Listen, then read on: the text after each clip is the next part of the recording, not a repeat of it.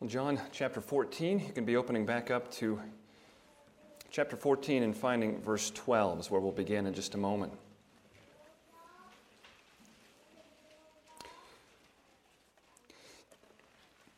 Jesus is alone with his disciples on the evening before which he will be arrested. And as soon as Judas left the room, Jesus raised the matter of his departure, his imminent departure. He's been talking with them about this ever since then. He's given them some commands in view of his leaving. But mostly what he's been doing is working to comfort them. And so he's done a number of things already. He has cast their eyes to their heavenly reward that awaits them. The early verses of this chapter, we saw that. Christ has taught them the true nature of what it's been to be with him, what it is that they've come to know and see as they've lived with the Lord Jesus Christ. If you have seen me, you have seen the Father. You have seen him, you know him. We heard these things last week. This morning, our Lord starts to get more specific with them about this departure that he is about to make. It may be that a good summary for what we're going to see this morning could be this. We could summarize it as, you don't know it yet, but my departure is good news. This is what we're going to hear from him this week and next week. So this is a part one of something that we'll pick up and finish next week. We can list out the points that Jesus makes this morning pretty easily. Let me do that here as we start, for those of you taking notes.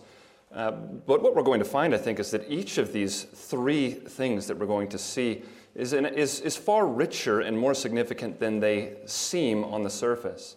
He has some incredible things to tell them this morning and to tell us.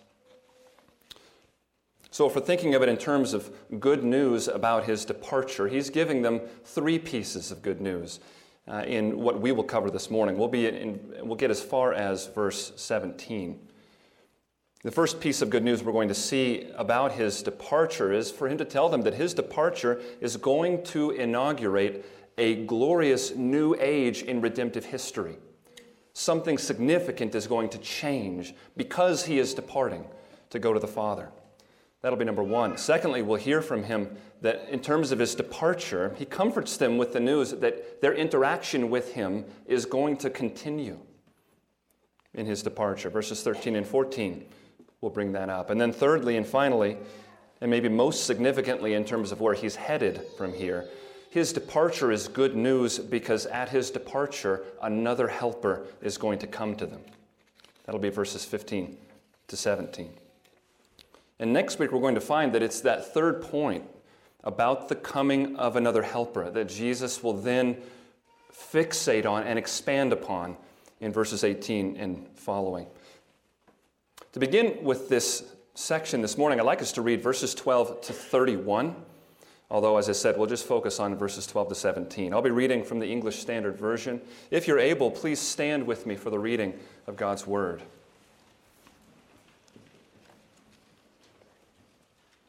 John 14, beginning at verse 12.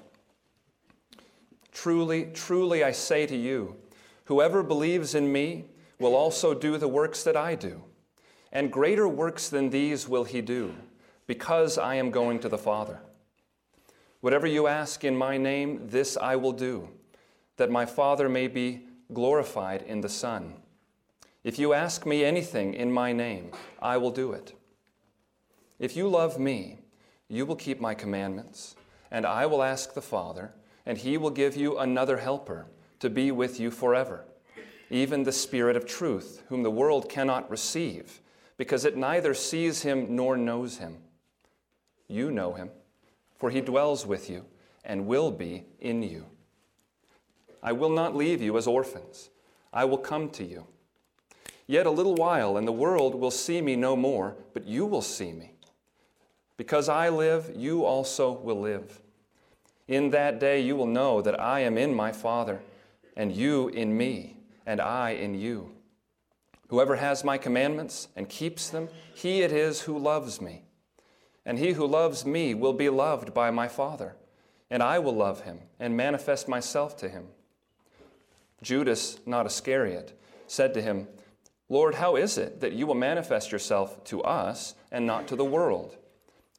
Jesus answered him, "If anyone loves me, he will keep my word, and my Father will love him, and we will come to him and make our home with him. Whoever does not love me does not keep my words. And the word that you hear is not mine, but the Father's who sent me. These things I have spoken to you while I am still with you. But the Helper, the Holy Spirit, whom the Father will send in my name, he will teach you all things and bring to your remembrance all that I have said to you. Peace I leave with you. My peace I give to you. Not as the world gives do I give to you. Let not your hearts be troubled, neither let them be afraid. You heard me say to you, I am going away, and I will come to you. If you loved me, you would have rejoiced, because I am going to the Father, for the Father is greater than I. And now I have told you before it takes place, so that when it does take place, you may believe. I will no longer talk much with you, for the ruler of this world is coming. He has no claim on me, but I do as the Father has commanded me, so that the world may know that I love the Father. Rise, let us go from here. This is the word of the Lord. Thanks be to God. Please be seated.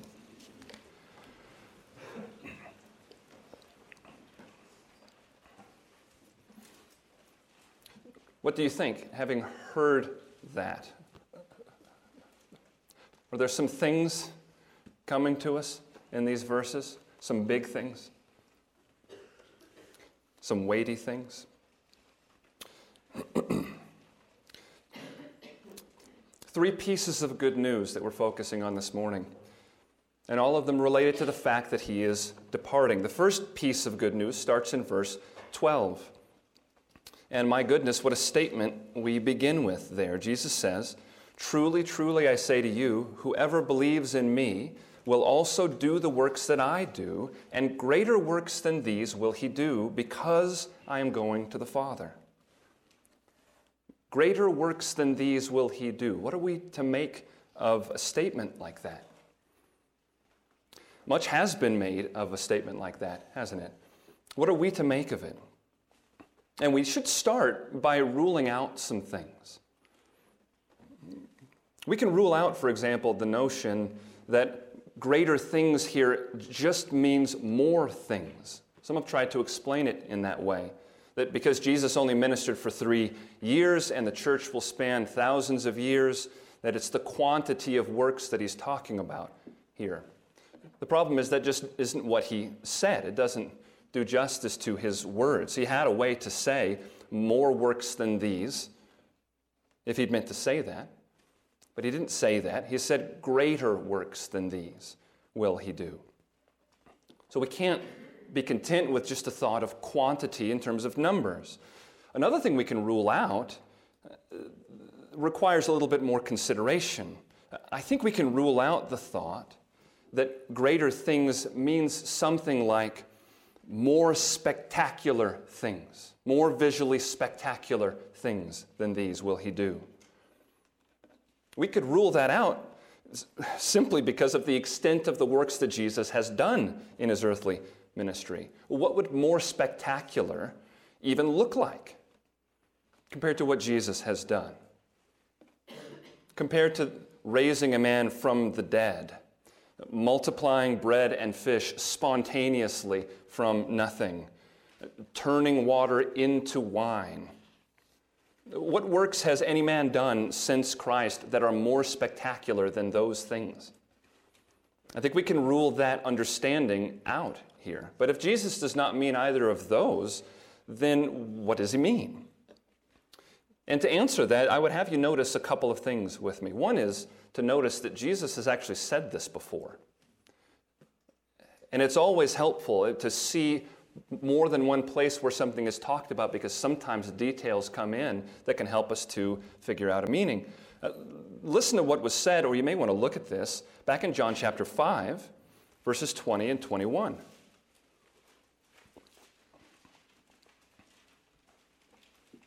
He said this, "For the Father loves the Son and shows him all that he himself is doing. And greater works than these will he show him, so that you may marvel. For," that's significant, "for as the Father raises the dead and gives them life, so also the Son gives life to whom he will." Now, what just happened right before this is that he had just healed the lame man. So you could argue that he's just saying he's going to do more spectacular things than healing the lame. And of course, it's true that he will do more spectacular things than that. But again, I don't think that that's his central point here, because notice the explanation that he gives in verse 21. He said, "Greater works than these will he show you, so that you may marvel. For as the Father raises the dead and gives them life, so also the Son gives life to whom he will." So the greater works here are tied to the Son's work in bringing life to the dead. He ties it directly to this giving of life.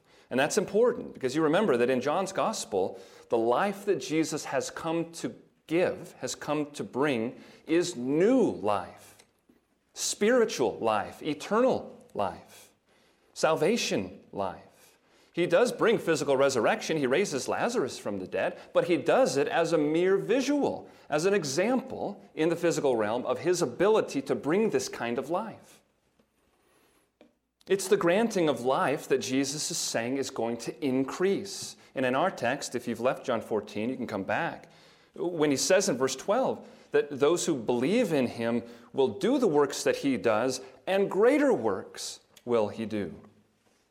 We could think of it like this.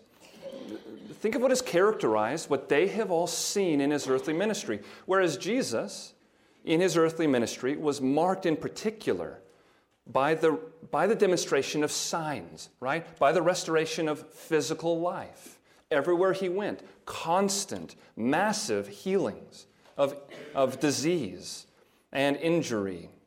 And as we've said, even physical resurrection. And while we find in the book of Acts that the apostles do some of those things as well, what characterizes God's work in them after Jesus ascends is going to be the bringing of true life, of eternal life, through preaching and through conversion. And the increased giving of that life is what Jesus is anticipating here. This is something that has been well noted. The great Anglican pastor, J.C. Ryle, wrote about this in reference to verse 12 here. Listen to what he wrote. He said, "The full meaning of this promise, greater works than these will he do, is not to be sought in the miracles which the apostles wrought after Christ left the world. What our Lord has in view seems to be the far greater number of conversions, the far wider spread of the gospel, which would take place under the ministry of the apostles than under his own teaching." That was the case, we know from the book of Acts. This is Ryle continuing. "We read of no sermon preached by Christ under which 3,000 were converted in one day, as they were on the day of Pentecost. In short, greater works means more conversions. There is no greater work possible than the conversion of a soul." End quote. It fits what is said directly here, but given the emphasis we have seen from our Lord in this gospel, Ryle has that exactly right. And in fact, it helps us to understand what's being said in our passage. Because notice how verse 12 ends. You see that he says, "And greater works than these will he do, because I am going to the Father." What's he saying? There's something about his returning to the Father that will result in greater works than these being done. His ascension to the Father is the final step in the work that he has come to do. His work is finished as he ascends to the Father. Let's zoom out from this a bit for just a minute. Think with me about what the Bible has told us about the significance of Jesus finishing his work on earth. We see a number of things in John, but in other places as well. Jesus looked ahead to the completion of his work in John 12:31 when he said, "Now is the judgment of this world. Now will the ruler of this world be cast out, and I, when I am lifted up from the earth, will draw all people to myself." We've seen already that at his work's completion, what happens is Daniel 7 actually happens in history. That Daniel 7 vision becomes a reality. So Jesus ascends out of their sight, and what happens? He goes and is presented to the Father. And according to that chapter, upon him then is bestowed, quote, dominion, glory, and a kingdom that all the peoples, nations, and languages should serve him. This is what happens as Jesus' work is completed and he ascends to the Father. We see that when he breathes his last as he hangs on the cross, what happens to that great thick curtain that has always blocked off the Holy of Holies from the rest of the world? It tears right down the middle. That's what happens when his work is completed. We see, in reference to his work's completion, a shift described in the Bible. Paul talks about it in Galatians 3:14 like this. He said, Christ redeemed us from the curse of the law by becoming a curse for us, so that in Christ Jesus the blessing of Abraham might come to the Gentiles. The completion of Christ's earthly ministry, which entails a lifetime of perfect obedience and is capstoned with his atoning death on the cross and his ascension into heaven, we see that the finish of his ministry inaugurates something new in redemptive history. D.A. Carson describes it this way. He wrote, the works that the disciples perform after the resurrection are greater than those done by Jesus before his death, insofar as they belong to an age of power and clarity introduced by Jesus' sacrifice and exaltation. The contrast turns not on raw numbers, but on the power and clarity that mushroom after the eschatological hinge has swung. I love that picture. And the new day has dawned. I mean, we're talking about nothing less than the inauguration of a new covenant. The covenant that the shed blood of Christ inaugurates. Jesus' ascension to heaven, his return to the Father, means a new day has dawned as he finishes his work and returns. He says to us, greater works than these will he do, because I am going to the Father.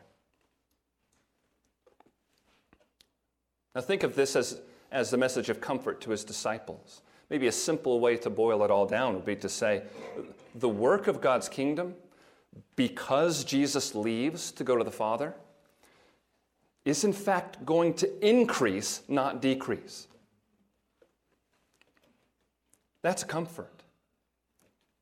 And to this, Jesus adds something else as well, as he's comforting these who he loves and who are so worried about his departure. He tells them that though he leaves them to go to the Father, he tells them that their access to God is not only going to continue, but that it will continue to be personally assured by him, by Jesus Christ himself.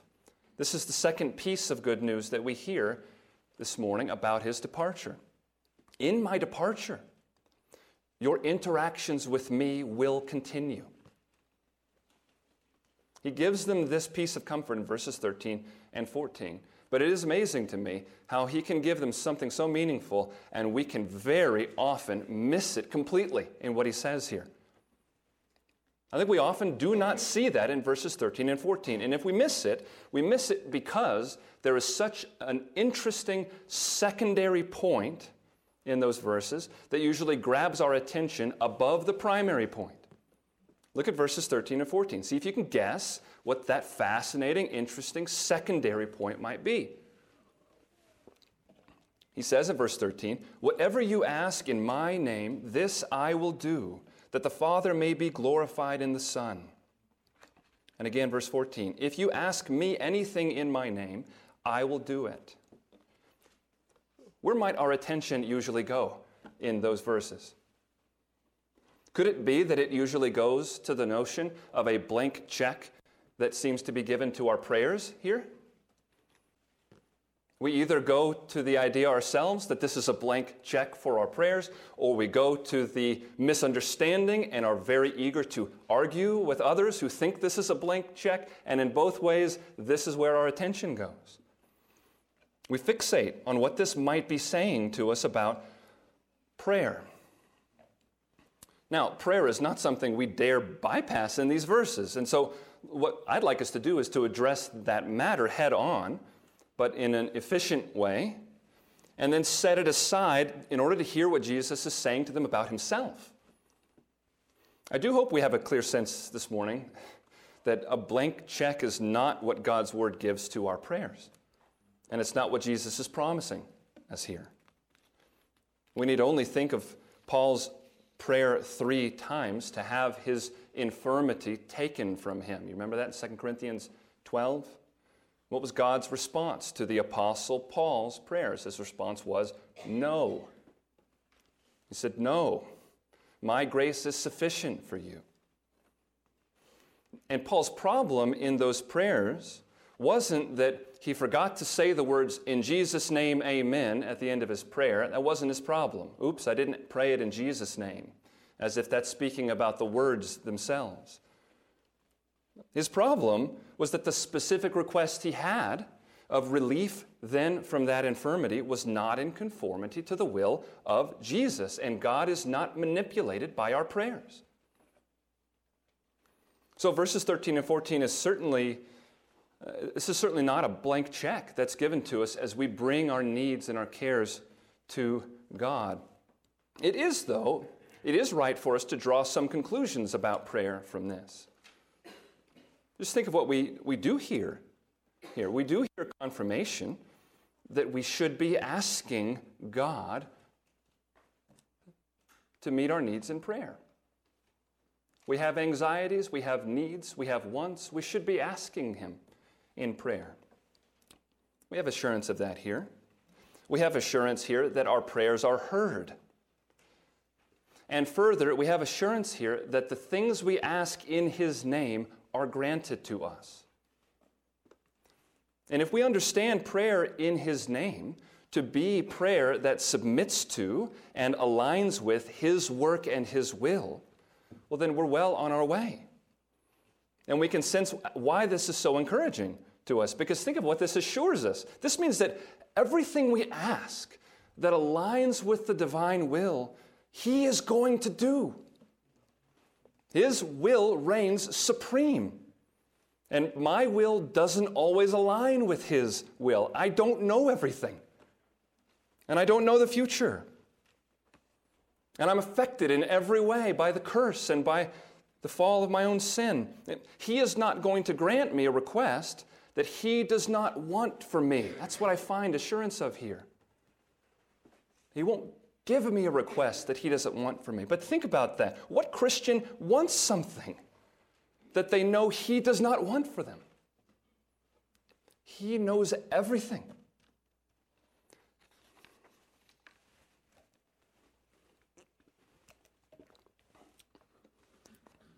He loves me more and better than I love myself. He loves my loved ones more and better than I do. And so we are assured by Jesus' statements here. And we should add to that as well, shouldn't we? He loves his glory more than I do. And we exist for his glory. And we find assurance here that when our great desire is brought before the Lord and he does not grant it, the only reason is that it did not align with his will for me. And that the one whose name is wisdom has other plans. That's a comfort in a very general way that should be powerful. And yet we also know, all of us understand, that sometimes the result of that situation, a great desire brought to him that receives the answer of no, we know that sometimes the result is terribly painful to bear. But my friends, we can bear it if we believe that the one whose will is being accomplished is the one who knows best, who loves best, who is best. If that is true, and only if that is true,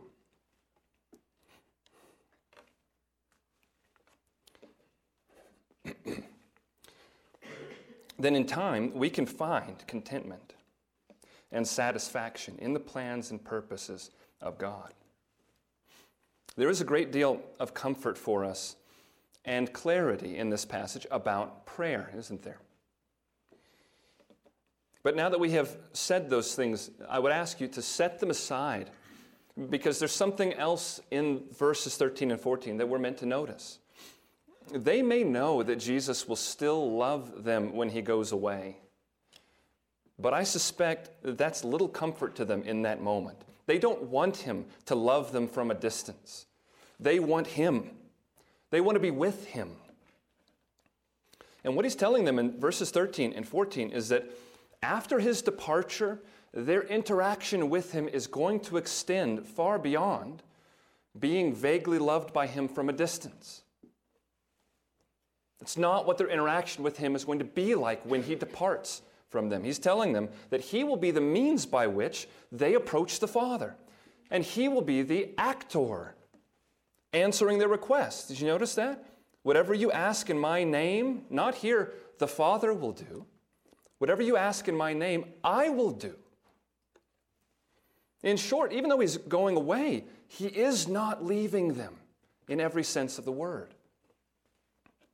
His disciples are hearing already, even now, what they're going to hear from the risen Christ at the very end of Matthew's gospel, when he says to them, "Behold, I am with you always, to the very end of the age." Now, that matter of Jesus' presence with them is going to come back up next week in a big way, as he says more about his presence with them in verse 18 and following. But it's going to come up then because of its connection with the third piece of good news that we hear about this morning, related to his departure. What we find in verses 15 to 17. This is the news that with his departure, another helper is going to come to God's people. It's here that Christ begins to tell them and us about the gift of the Holy Spirit, who, it says, will be sent after Christ departs. Look again at verse 15.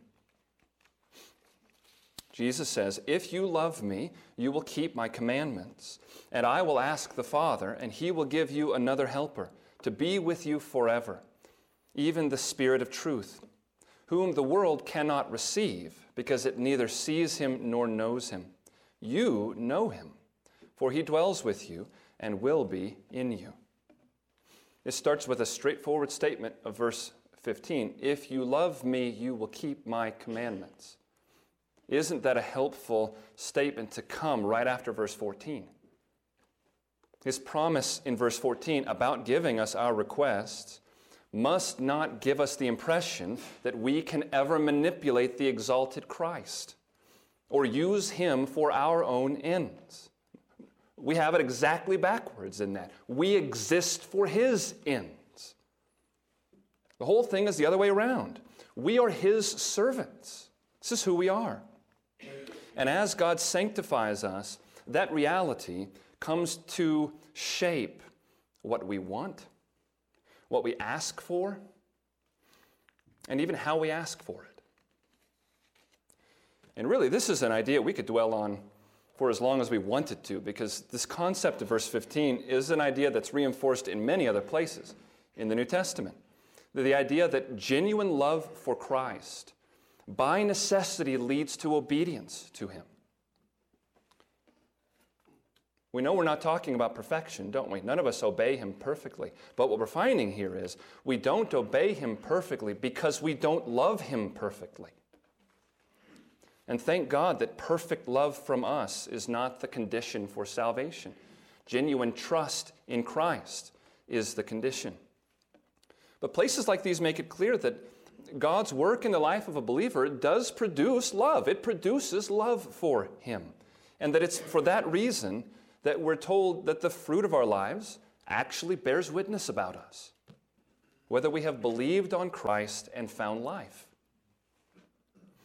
And the particular context we're in this morning is one place where our Lord makes that point pretty abundantly. It's here, verse 15, if you love me, you will keep my commandments. It's verse 21, whoever has my commandments and keeps them, he it is who loves me. It's verse 23, if anyone loves me, he will keep my word. It's in the next chapter, John 15:14. Greater love has no one than this. Notice how these are tied to love, right? Greater love has no one than this, that someone lay down his life for his friends. You are my friends, if you do what I command you. This is not a description of how one becomes his friend or how one earns his friendship, but it is a declaration of what becoming his friend produces. It actually changes us. Things like new creature and language like that. Like I said, we could spend as much time on this as we wanted, and we'll be talking about it a lot more as we continue in the farewell discourse. But for this morning, I want us to notice the progression that Jesus goes through in verses 15 and 16. It all moves out from verse 15. He says, if you love me, then when I depart, here are the 4 results that are going to take place. And you notice, it's amazing to me, every participant involved is named here. If you love me, if I have given you love, life so that you see me and you love what you see, if you love me, here's what will happen. You will keep my commandments. I will ask the Father to send you another helper. He will send that helper. The helper will stay with you forever. There it is. If you love me, here is what the rest of your existence looks like, laid out on a map.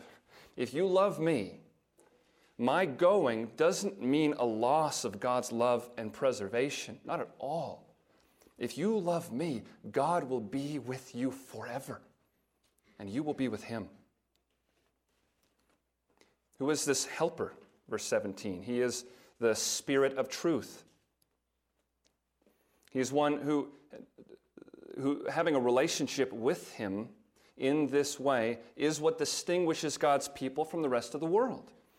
Because he is the Spirit whom the world cannot receive, because it neither sees him nor knows him. I wonder if that language reminds you of Jesus' conversation with Nicodemus back in John chapter 3. He told him, without a rebirth, without being born again, a person cannot see or enter the kingdom of God. It's the same language here, because it's one and the same thing that's being spoken of. To receive the Holy Spirit in this way is to enter God's kingdom. You cannot belong to God's kingdom. You can't enter it. You can't even see it without the transforming work of this Spirit upon you. And that work is so transformational in a life that it is likened to being born a second time. This is this helper who is to come. Jesus says something else, too. Of course he does. He says something that has caused tremendous difficulty to readers of Scripture throughout church history. Sometimes he leaves us some homework to work on as we study his word.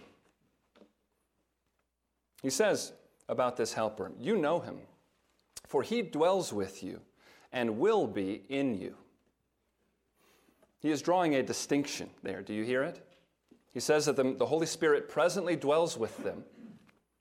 This change that's going to happen does not mark the first interaction of the Holy Spirit with you. He dwells with them. But when Christ sends and asks the Father to send another helper, and he does, this helper will be in them. So the question is, what is the nature of the change that he's describing here? What's the extent of the change that he says will take place regarding the Holy Spirit when he ascends to heaven?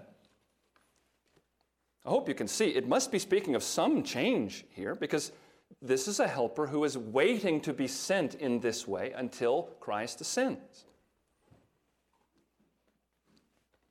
We notice the same thing back in chapter 7. You might peek back at John 7:39.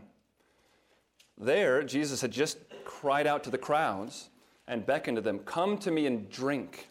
And he said, "Rivers of living water will flow out of their heart if they come to him and drink." Now listen to what verse 39 says. John explains this for us. He says, "Now this he said about the Spirit, whom those who believed in him were to receive. For as yet the Spirit had not been given, because Jesus was not yet glorified." So you see the question that this presents? What's the difference in this way between us and believers before Christ's ascension, his ascension? How is our experience of the Holy Spirit the same as or different from them? This is a difficult one. It's a question that I have particular convictions about, and I'll share some of that here. It'll come up as we move forward in John. But I also hope that I can serve as a good example when I say that I try to hold these convictions with the right amount of white-knuckledness. Not too little, but not too much. It's a place to tread cautiously. It's a place to tread graciously because, if only for the reason that we know that faithful interpreters of God's Word have wrestled greatly in attempts to answer this question in specific ways. And we know that that happens when there is a limit to the number of details that God's Word chooses to give us. It's always going to result in these kinds of wrestlings. Is the Spirit's work to regenerate someone somehow different than the indwelling that's being described here? Yes, no, kind of. There's a whole spectrum of answers to this, and trying to get specific on the answer pits, for example, Augustine against Luther.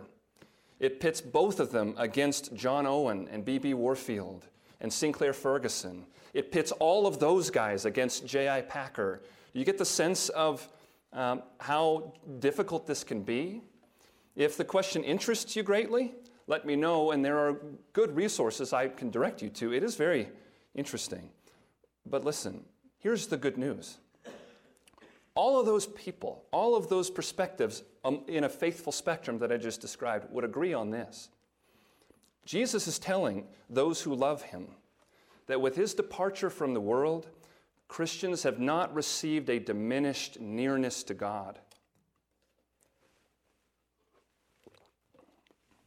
They've received an enhanced one.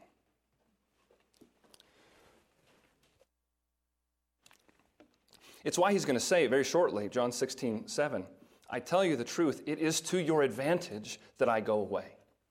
For if I do not go away, the Helper will not come to you. But if I go, I will send him to you." You ever wish you had lived when Christ walked the earth?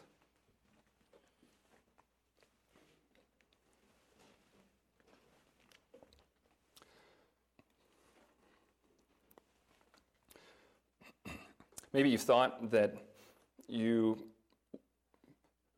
could have been closer to God if you could have seen him with your eyes. You would have been better helped, maybe, better guided, better protected. My friends, if you have thought that, you have been mistaken.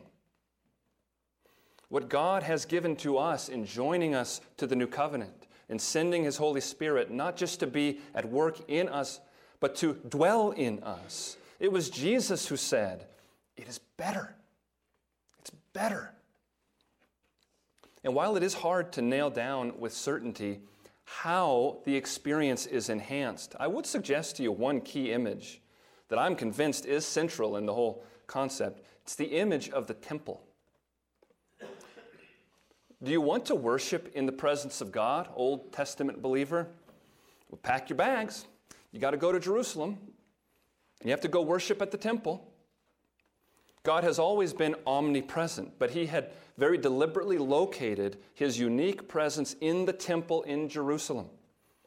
Jesus told the Samaritan woman in John 4, "The Jews have it right." But what else did he tell her? He said, "A time is coming, though, isn't it, when right worship will not necessitate a location, but it did at that time in that way." Why? Because the Spirit of God indwelt the temple. And my friend, you know the answer to this question. What has changed in that regard now that Christ's work is finished? 1 Corinthians 3, 1 Corinthians 6, we are the temple.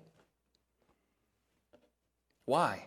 Because God has come to abide in us as he abode in the temple. Verse 23, that's exactly how he'll put it next week. God has come to abide in us. Revelation 21 describes the new heavens and the new earth. No temple. Why? Because the temple is wherever God has made his home, and God's presence at that point has now been made to cover the ends of the earth. So what is he announcing in verse 17 in terms of a change? He's telling this group of scared, uncertain followers that in this departure he's just told them about, the result for them will actually be an increased fellowship with God, because the Father will send another helper, the Spirit of truth, not just to dwell with them, but to be in them and forever. What we've been hearing here are three pieces of good news about the fact that Jesus left us, left this earth. How amazing is that? He's told them and us that his departure inaugurates a new age in redemptive history. I mean, the end of the present evil age has now begun. It's not ended, we know that, but its end has begun. The beginning of the glorious age to come. It's not fully here, but it has begun. We live in the midst of that already and not yet, because he has ascended. We've seen that this is an age in which our nearness to our Savior isn't lost to us. It continues. He continues to hear us. He continues to work on our behalf and to be accessible to us in prayer. That was the second thing we've seen. And then we've heard that the news of his departure is going to mean the coming of another helper. And that one is in fact the very one who is at work in you right now. If you know the Son savingly, if you have put your faith in Jesus Christ, we have his promise that he has sent the Spirit to dwell in you and to be at work. And he works in us in a way that is amazing. It is both patient and relentless. God himself is at work in his people, killing idols, conforming us to the image of Christ, teaching us to let go of love for this world and to long for the world that is to come. Next week, we're going to hear our Lord expand more on the nature of that help that the Holy Spirit comes and brings. But in all of it, we're hearing Christ Jesus speak to us about the age that we are living in. And we're hearing him tell us it's an age in which he is at work on our behalf in heaven. And the Spirit is at work within us. But as we're concluding this morning, I would ask you to think about what all this means for us. It seems to me that when we boil all of this down, it's not hard to see the comfort that Christ intended in this, for them and for us. We know that this age that we live in is characterized by much difficulty and sin, don't we? As the curse continues to impact every area of our lives. Jesus told us in Matthew 24 that while he is away from us, the world will be a place of what? Wars, rumors of wars, earthquakes, famines. But I would exhort us this morning to join together the command that he gave us there in Matthew 24 and the encouragement that he gives us here in John 14. He said of this time, Matthew 24:12, because lawlessness will be increased, the love of many will grow cold, but the one who endures to the end will be saved. What is the call? Endure to the end. Refuse the slow, hypothermic death of despair that lets love grow cold. Refuse it. Refuse the surrender, the cynical withdrawal, and numbness instead of battle. Persist, he says. We need to be commanded. This is going to be difficult, so he commands us. Persist in these things. Persist in conscious faith, not implicit background faith, conscious faith that brings statements and promises to the forefront of our mind. Remind each other day after day that the Lord is enthroned on high. He is at work, and he has not forsaken us, and his victory is sure. And when we need confirmation of those assurances, we find places like we've read this morning, where our Lord stands there and promises us that in his physical departure, he is not absent from us. He hears us. He is working in us and through us and for us. And my friends, armed with things like that, the mind of Christ can live in us from day to day. As his word dwells richly in our hearts, and therefore his peace rules and protects us.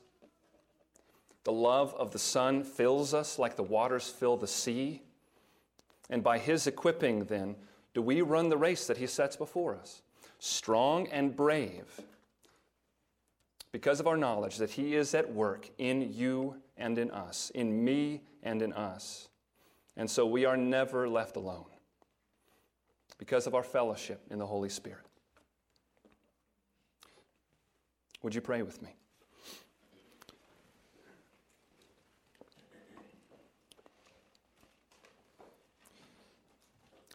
Father, we pray both confidently